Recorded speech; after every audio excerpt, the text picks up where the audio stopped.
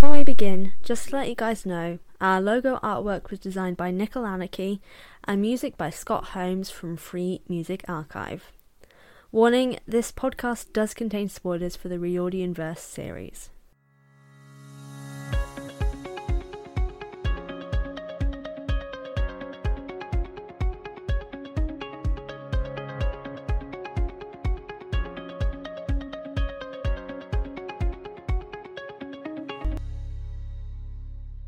Hello everyone and welcome to the Best Damn Camp, a Reaudienverse read-along podcast that sets out to read all the books by Rick Riordan in timeline order. I'm your host Fran and welcome to the show. Today we continue our Reaudienverse journey with the next supplementary guidebook to the world of the Greeks in the form of Percy Jackson and the Greek Heroes. From my unfavourable discussion last time, my aim is to be a little kinder this time around. Calliope, music of epic poetry, or in the case here, novels, was not best pleased about my unbalanced discussion, so hold the smiting folks because here comes the Greek heroes. Although in some cases these guys need a smiting. You'll see. Before we begin though, today's focus once again is the mythology, writing style, and my overall opinion. So let's dive in with today's synopsis. Who cut off Medusa's head? Who was raised by a she-bear? Who fell in love with love? It takes a demigod to know, and Percy Jackson can fill you in on all the daring deeds of Perseus, Atalanta, Orpheus, and the rest of the kinda, sorta-ish major Greek heroes in the surprisingly well-informed Heroes book. With shade and glory galore, what could go wrong? Well, other than their painful deaths. Alright, so overall, really, to my surprise, this was a huge improvement in comparison to the Greek gods text, which is both great and disappointing. I'd have loved for them both to be at this level. The diversity in the writing is just so much better. The language and narrative storytelling, it just flows so much better, and it's just well done. The biggest surprise for me, however, about this book was the introduction and focus on multiple female heroes from mythology. Most that I didn't actually even know existed. In fact, I didn't actually think there were any female heroes. I knew there were female stories, but they were usually sort of like the normal fairy tale, sort of folktale warning of women be bad, women be stupid, they're gonna ruin the world sort of thing. And admit we do have one of those stories in the case of Psyche, although not really ruin the world, but like she makes a mistake. Although I did actually know the story of Psyche, I didn't know her name, ironically, which I think is possibly the case with most stories like these, that the female heroes, quotation mark around heroes, are often not particularly named. The story is there, but we don't really know much about the protagonist. But in this case, we learn quite a lot about these female heroes and female characters, and they're portrayed as heroes, which I think was really, really cool, especially in comparison to the portrayal of some of the female characters from the previous book. This one does a lot better of a job of it. The stories are very informative, although there's definitely a few that I wouldn't have included, just because they don't seem to be that significant or interesting or even that heroic. For example, Daedalus, we kind of already know all about him, and then there's Chariot Boy, who just drives a chariot and dies. But all in all, historically interesting. Dialogue isn't as bad as before, and the mythology and connections to Percy Jackson and Heroes of Olympus are very cool. But let's get into the story as a whole, and particularly some of the heroes. Now we start with Perseus, because he's the namesake of our main hero, Percy Jackson. And he is one of the few that actually has a happy ending, which is interesting because most heroes do die quite tragically. And actually, now thinking about it, there are some connections with the names of past heroes with our current stories and how their stories turn out. Interesting. Get onto that later.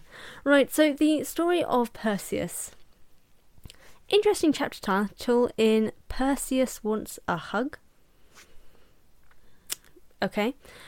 I don't admittedly, even now I'm kind of like, I don't actually remember why or understand why it was entitled Perseus Wants a Hug, but whatever.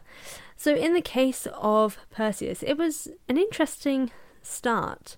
And the fact that obviously he's one of the only ones that has a happy ending.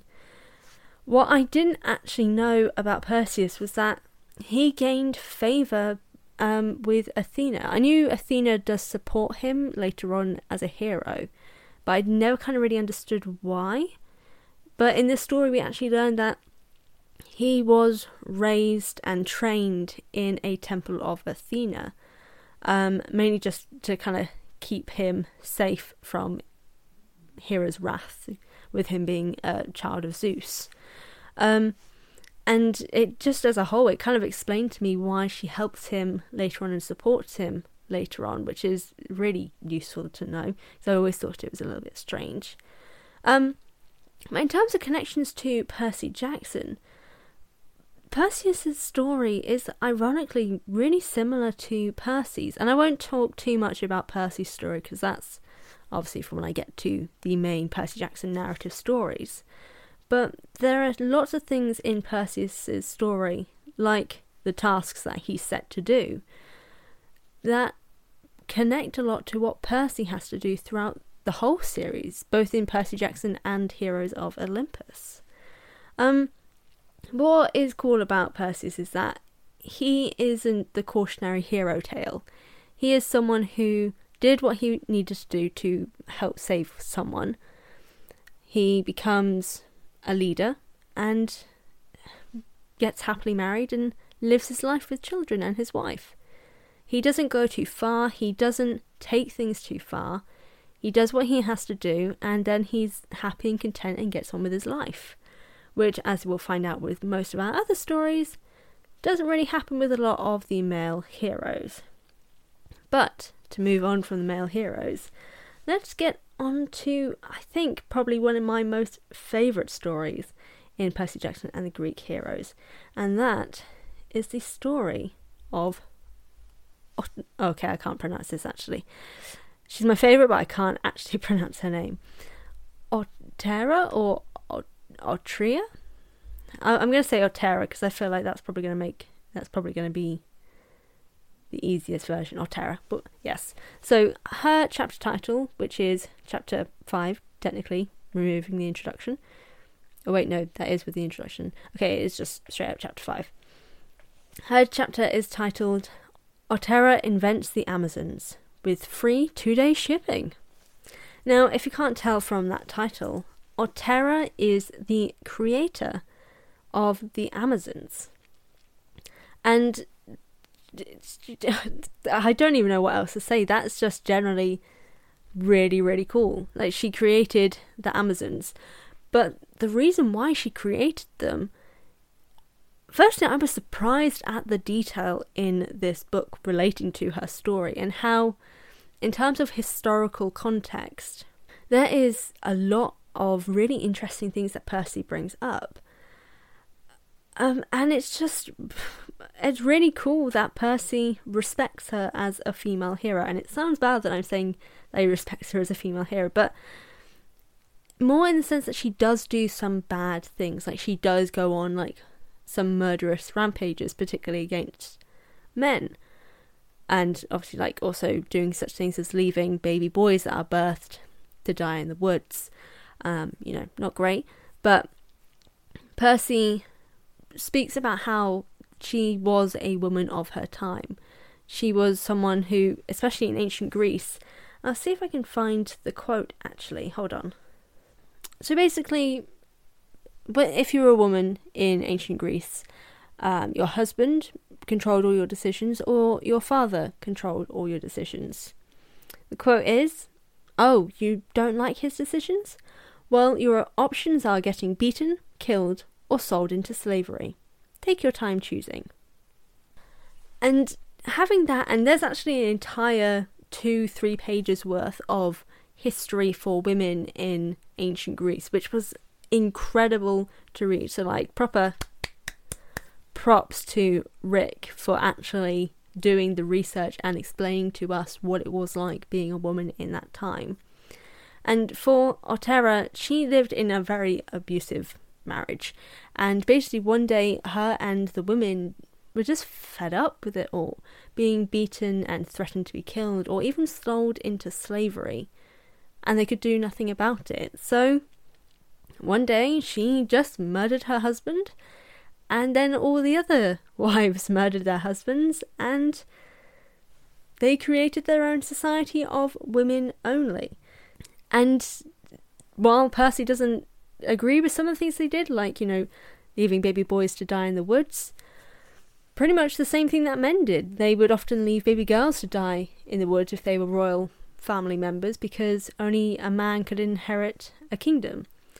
And what's really interesting about this whole book generally is seeing the sexist side of ancient Greece from, the modern day demigod perspective of Percy Jackson.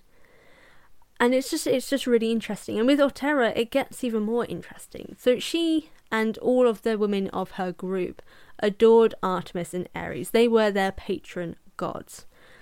So Ares and Artemis were the basis of the Amazons.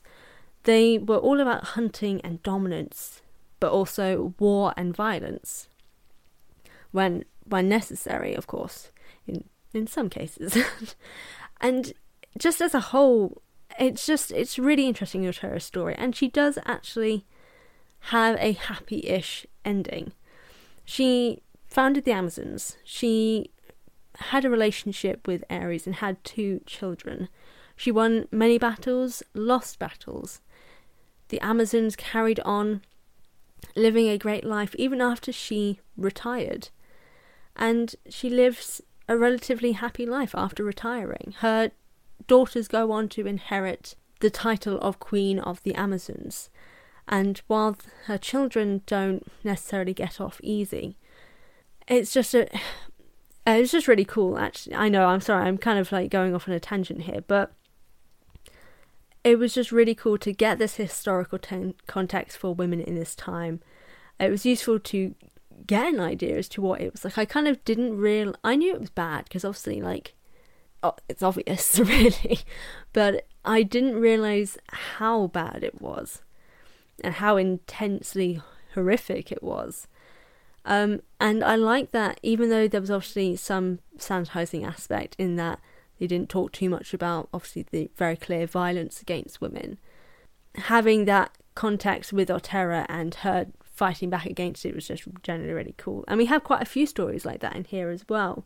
In the case of Atalanta, her chapter is entitled Atalanta versus 3 Pieces of Fruit, the Ultimate Death Match. Which, by the way, epic title, and actually explains what this chapter is about, which is really quite funny. Now, she was another wicked female hero who deals with sexism, with murder. I love that. You're going to be sexist? Okay, murder time. Now, what is interesting with her is, like what I mentioned before, her father wanted a son and he was a king. So he abandoned her in the forest to die, where a mama bear who's recently lost her cubs, finds her and decides to raise her. And it's quite lovely, actually, until Atalanta is stolen from Mama Bear and raised by humans, and then tossed out by the humans when she becomes a bit too wild. And admittedly, she's happy for that, because she knew that they were eventually going to set her up for marriage. She wasn't about that. So she then went on to honour Artemis in most ways, especially for her hunting skill. Now, she lived in the woods for the majority of her life, and eventually, after people found out she was a fantastic hunter, she was called to help defeat the undefeatable boar, and did it. Even later on, she also actually joined the Argonauts for their journey for the Golden Fleece, which 100% did not know that happened. It's not mentioned too much in her story here. That's predominantly in Jason's story, which I will get to. But in later life, when she starts to settle down, she goes and finds her father again, who hopes to have her married off. And what she decides is, if I'm going to be married, they've got to beat me in a race. To the death! And I don't know what my voice did then. Oh my god. Sorry. Oh my gods. Now, what was really interesting was basically that all these men were convinced that they were going to beat her because it's a woman. How good could a woman be? And they all pretty much die. And I love it. Then we have Hippomenes, who, I hope I said his name right. There's a lot of hippos in these stories. It's a bit difficult to remember how to pronounce them all. Now, Hippomenes basically falls in love with Atalanta at the moment he sees her and sees how powerful she is. And I love that. But he is concerned that he will not be able to win, so he turns to get the help of Aphrodite. And he does so by having her help him through giving him golden apples that distract Atalanta during the race. So he wins. They marry and have children and would have lived happily ever after. But husband, he done messed up a lot because he forgot to thank Aphrodite. And as everyone knows, if you don't thank the gods, you're going to get smited. Oh, admittedly, in this case, they don't get smited. They get turned into immortal lions. Which is random. I don't really understand why they got turned into lions. But, you know, to each their own. Aphrodite, props to you. Do not turn me into the lion. Please, gods, don't turn me into a lion. But she continues to... Atalanta, continues to live forever as a lion because her husband was an idiot, but at least she was able to live a happy life up until then.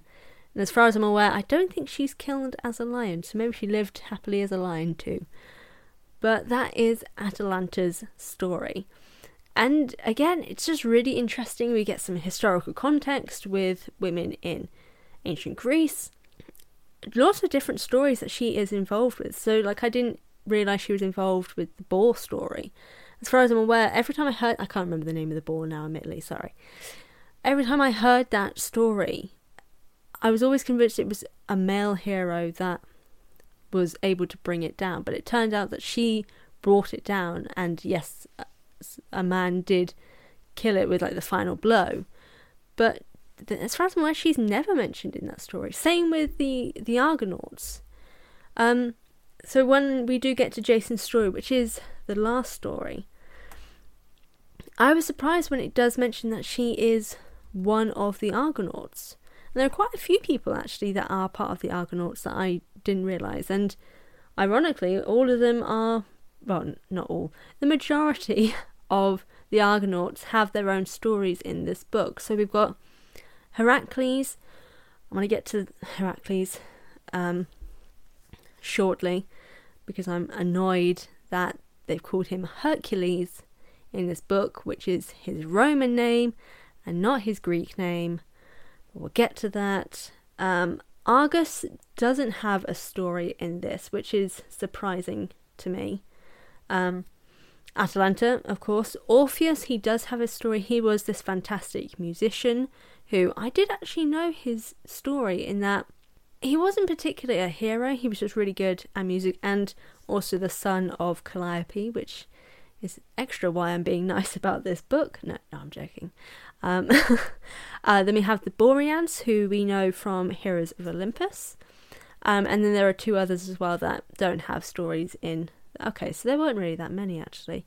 There are like 3 that have stories in this. But yeah, it was really interesting. There were lots of people that I just didn't realise were part of the Argonauts. I think it's mainly because we don't often get the names of the Argonauts. We just know Jason. That's kind of it. And admittedly, Heracles doesn't stay for the whole thing. He does disappear after a period of time. But the story of Jason has a lot of connections again to the Percy Jackson universe in two different cases. I'm going to mention them, but I'm not going to mention the reason for them. So there is the missing shoe, and a prophecy about Jason having a missing shoe, and then also carrying Hera in disguise across a river. Now, for people who do know the series, you will know the two connections for both of those things. But for those who don't worry, we will get to it in future. Now, Jason's story is probably the longest one. Heracles not long after that. In that, obviously, it's an incredibly long journey. He grows up knowing later on that he is meant to be king. And to be able to become king, he has to go and fetch the Golden Fleece, which takes him years in this story. In others, it's a few months. But it's because no one asked for directions, because it was predominantly men on the boat. No, I'm joking. Well, actually, no, probably. But generally, it's it's not interesting. It's just, it's mad how long it took for them to get the Golden Fleece. And it's just because they kept getting really, really distracted. So in the first case, it's the Lemosian wives, where they have to bank on Lemnos, where it's only women who basically they marry and have children with, and then bugger off when they realise they need to complete their quest. Lovely like that. Then there's Earthborn monsters, seeing Phineas the seer with the harpy problem, who we meet later on, the clashing rocks, and then actually getting to where the Golden Fleece is. Medea's story, so Medea I don't want to call her a magician, because she's not a magician. Sorceress, that's what I want to call her. Sorceress, who is a student pretty much of Hecate. Is that how you say it? Yeah. We'll just say that's how it's said. And it takes a lot longer than I thought it was. But mainly just because most films are about it. It just makes it sound and seem like it didn't take that long. But maybe that's just because the film's like an hour and a half. But yeah, there's just a lot that happens. I think just in terms of the Greek Heroes book and Jason's story, which ironically is titled Jason Finds a Rug That Really Ties the Kingdom Together. The only issue that I have with the book, well, this chapter and this story, is sort of the misrepresentation in a form of Medea, the sorceress. She does do some horrific things. She's not a good person, but neither is Jason. And I think the book kind of forgets that Jason wasn't a good person. Just because there are some things that are in the story that aren't correct. For example, she doesn't kill her brother during a truce. She does kill him, but for a distraction. So it's not actually... It's bad because it's murdering a family member. But it's not actually as bad as they make it seem in the book, which is you killed someone during a truce. You aren't meant to do that. But in this case, she's killing her brother to help them escape. And either way, she's doing it all so they can all escape. But then later on, Jason is the one who decides to remarry because it'll help improve his position. In the book, it's because the king that they're staying with in refuge says, you should marry her. Your wife isn't a good person. It's fine. That wasn't the case. Jason just said, I'm going to marry her because it's going to make me look better and put me in a better position because I'll be king. So, yeah, she overreacts because she kills the kids. But, yeah, there's some misrepresentation here. And it's going to be the case all the time. Obviously, you've got to make the heroes look good. But in one case, I'm kind of glad they didn't make Hercules look good, or Heracles, as he should have been called in this book, because that's his real name. Well, actually, technically it wasn't his real name. His real name began with an A, and it was written in the book, but I can't remember it, and I could check the book, but I don't want to. So I'm just going to call him Heracles. The title of the chapter is Hercules Does 12 Stupid Things, but I'm going to call it Heracles Does 12 Stupid Things. Now, what is interesting with this is that Percy really doesn't let Heracles get away with a lot. There are definitely some things he lets him get away with, but not that much, because seriously, Heracles has some serious anger management problems. Like, he's bloodthirsty and murderous pretty much from the get-go. He actually murders a guy when he's 12. And you're surprised when he does extra horrifically horrible stuff? Like, it's no wonder he has to do multiple different labours as penance. He kills a lot of people just because he can. And does some really gruesome stuff as well. Like, I can't remember which kingdom it was that was trying to take over where he lived, but his way of sending a message to the king was to cut off the ears and nose and tie them in a string around the enemy's soldiers' necks and send them back as a message to this king. How? That's not heroic, that's psychopathic. Just, yeah. And then when he does later marry, and obviously we've got Megara. Oh, Megara. Admittedly, I only know the portrayal of Megara from Disney's Hercules, which, does such a good job of showing Heracles as a good person. It's not true, but it's the only portrayal of him that I like. He has children with Megara. They're very happy. And then things just continue to not go his way. He becomes more frustrated. And then he ends up murdering his entire family, except for his nephew. And while they try to blame it completely on, Hera driving him mad, what I like is that Percy doesn't say it was just Hera's fault, because Hercules was known for being murderous and committing atrocities because he could. It is Heracles' responsibility also. You can't just say, oh yeah, Hera made me do it. She may have been responsible in some form because, she was leading to all these things that he was having to do, and she was not helping in terms of his frustrations, but, he did still kill people, and his family at that. And then we have the trials, and again, a lot of these trials and a lot of things that he does, once again, reflective of the Percy Jackson series. And I'll get onto that a little bit more later on, but these are just some of the things that he does. So there's the Nemean Lion, the Hydra, which actually ends up not counting in terms of the trial because he had help. The belt of the Amazonian Queen, here is Apples, and while this isn't a trial, this is something that does happen, him holding up the sky.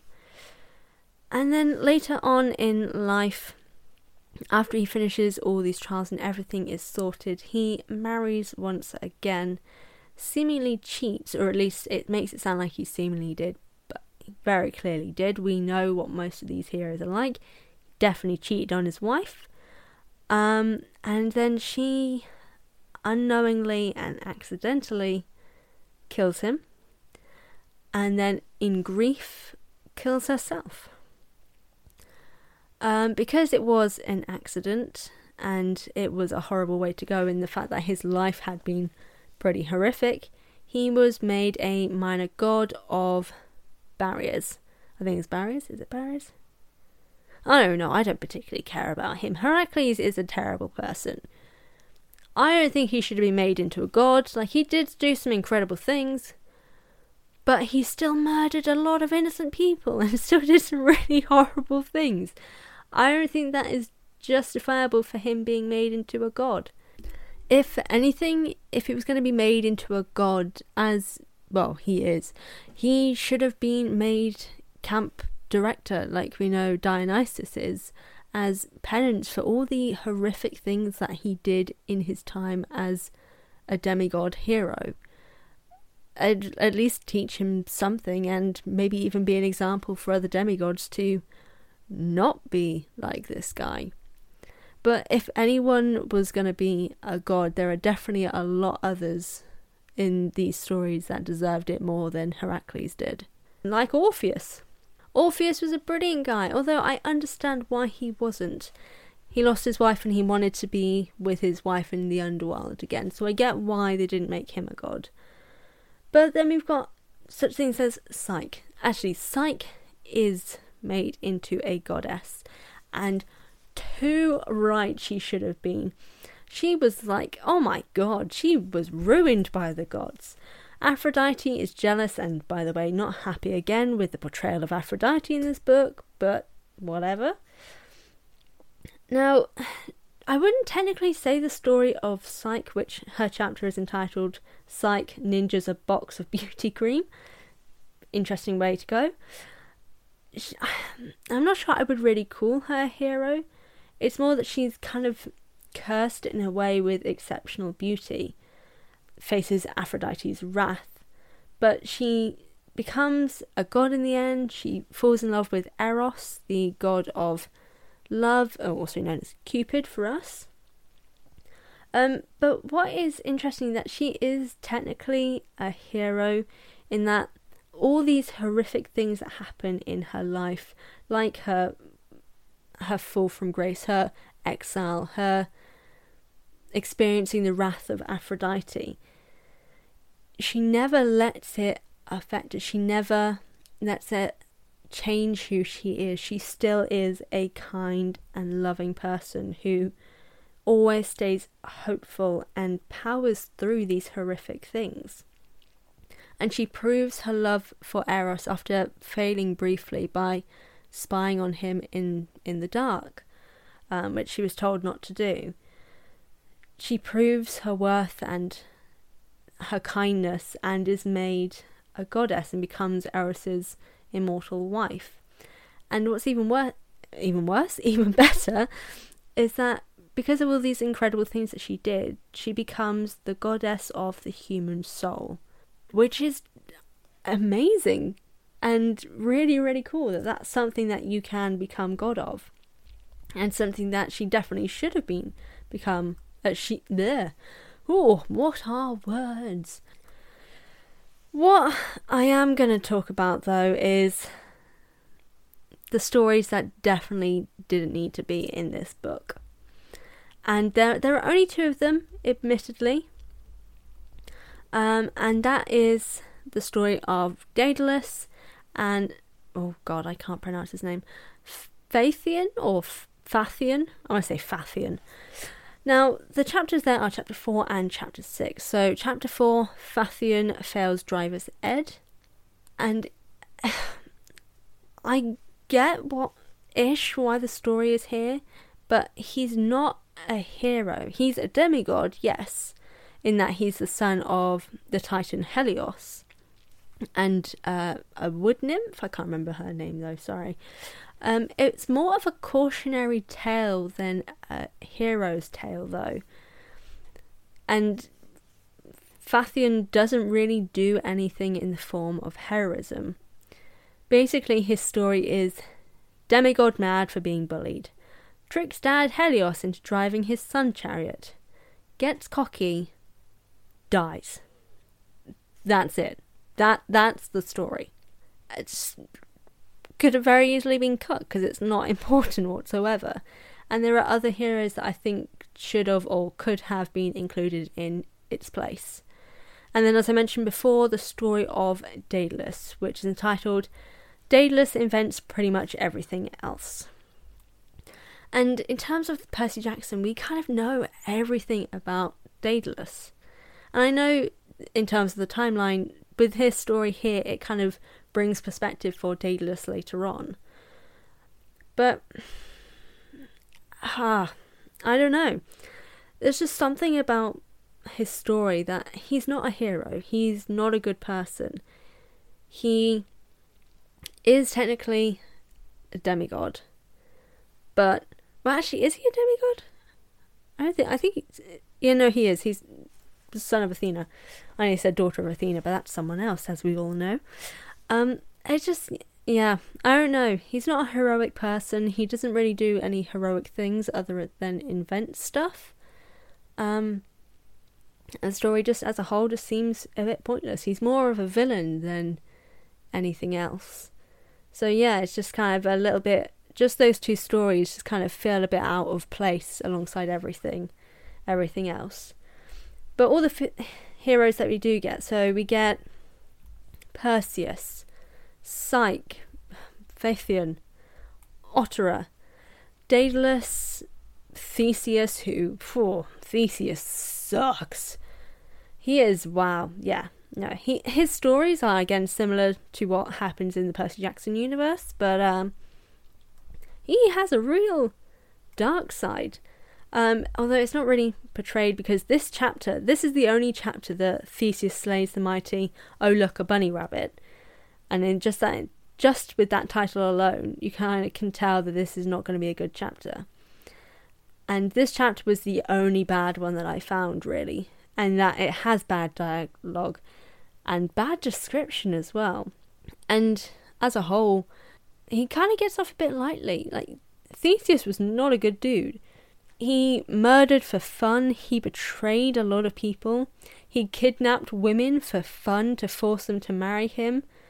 He abandons Ariadne. He's just not a good dude. And I thank everyone that he died horrifically. So, good things. Then obviously the other heroes, we've got Atalanta. But oh god, this is a name. Bellerophon, who was actually quite an interesting story, although once again kind of a cautionary tale sort of thing, in that with most of these stories it's like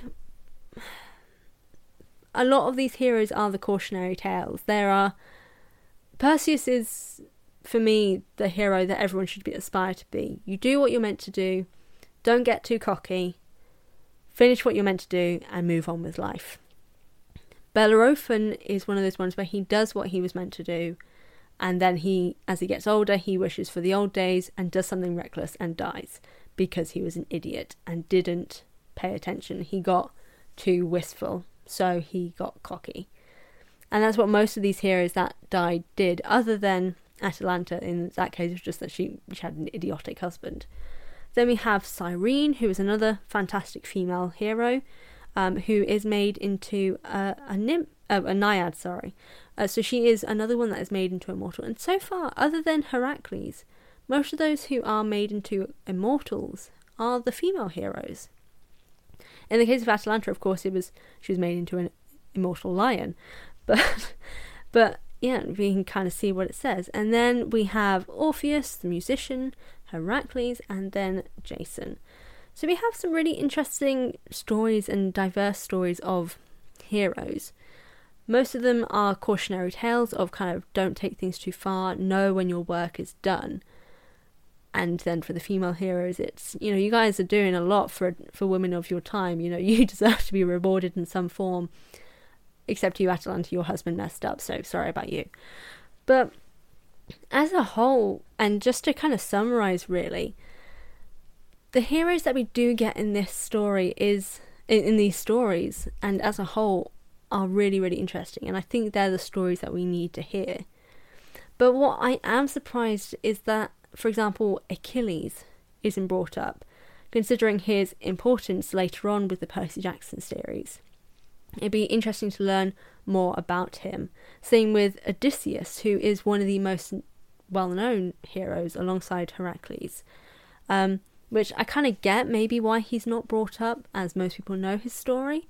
But, those are the two heroes I think could have been added in and had, I've forgotten his name already, Phaethon and Daedalus removed and have those two put in, as I think they relate more to the Percy Jackson world.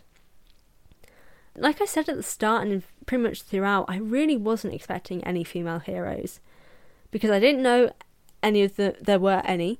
By the way, Atalanta is now my hero, other than the fact that she turns into a lion. So, okay, marriage choice-wise, not so much. Everything else, yes.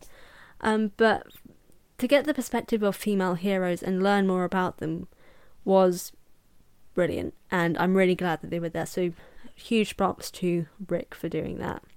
And then there's the fact that most of the heroes, it appears, have their lives end badly, usually for disrespecting the gods or getting too big for their boots. Predominantly the male heroes, in fact. Which then leads to the retaliation from the gods. And only a few of them actually end up understanding humility is important. Like Psyche, Perseus, and kind of Otera. But yeah, it's just, as a whole, this book was so much better done than the Greek gods. But my final thoughts: while the dialogue is still pitchy, it's better than before for sure. It's got a really good mix of heroes. The mythology and the mythological stories are sound, if a little bit squeaky clean in some areas, like the kidnapping of women. That's not a good thing, so kind of take it a bit more seriously. But as a whole, and this is just reflecting to the Riordan verse, reading this gives a reflection of the Percy Jackson series, and especially on Luke's perspective of things. Heroes repeat, and nothing is ever unique. The quests and battle they face will always come back. In a way, we can see what he means, and it may even make us and our own heroes in the books question everything that they do. But that's for another time. So I want to thank you guys for joining me for this episode as I went through Percy Jackson and the Greek heroes. Now, as you heard me end off there relating to Luke Castilian, and just in a sense possibly even empathising with him a little, not that I'll get into too much detail as to that empathy, but if you want to learn a little bit more about Luke Castilian, be sure to join me next Wednesday as I tackle the next book in our timeline from the Demigod Diaries, The Diary of Luke Castilian. In the meantime, however, you can find the Best Damn Camp on various social media at Best Damn Camp Pod on Instagram and Twitter, and on Tumblr at thebestdamncamp.tumblr.com. Now, if you guys do want to get involved with the podcast and generally pass on your own thoughts and synopses and kind of anything that you have relating to characters or story, you can email us at thebestdamncamp@hotmail.com, and I will read whatever you have to say about the show, about kind of anything you want to talk about at the end of the show. As always, thank you so much for tuning in. I have been Fran, your very own hunter, and I will see/speak to you guys next time. Bye.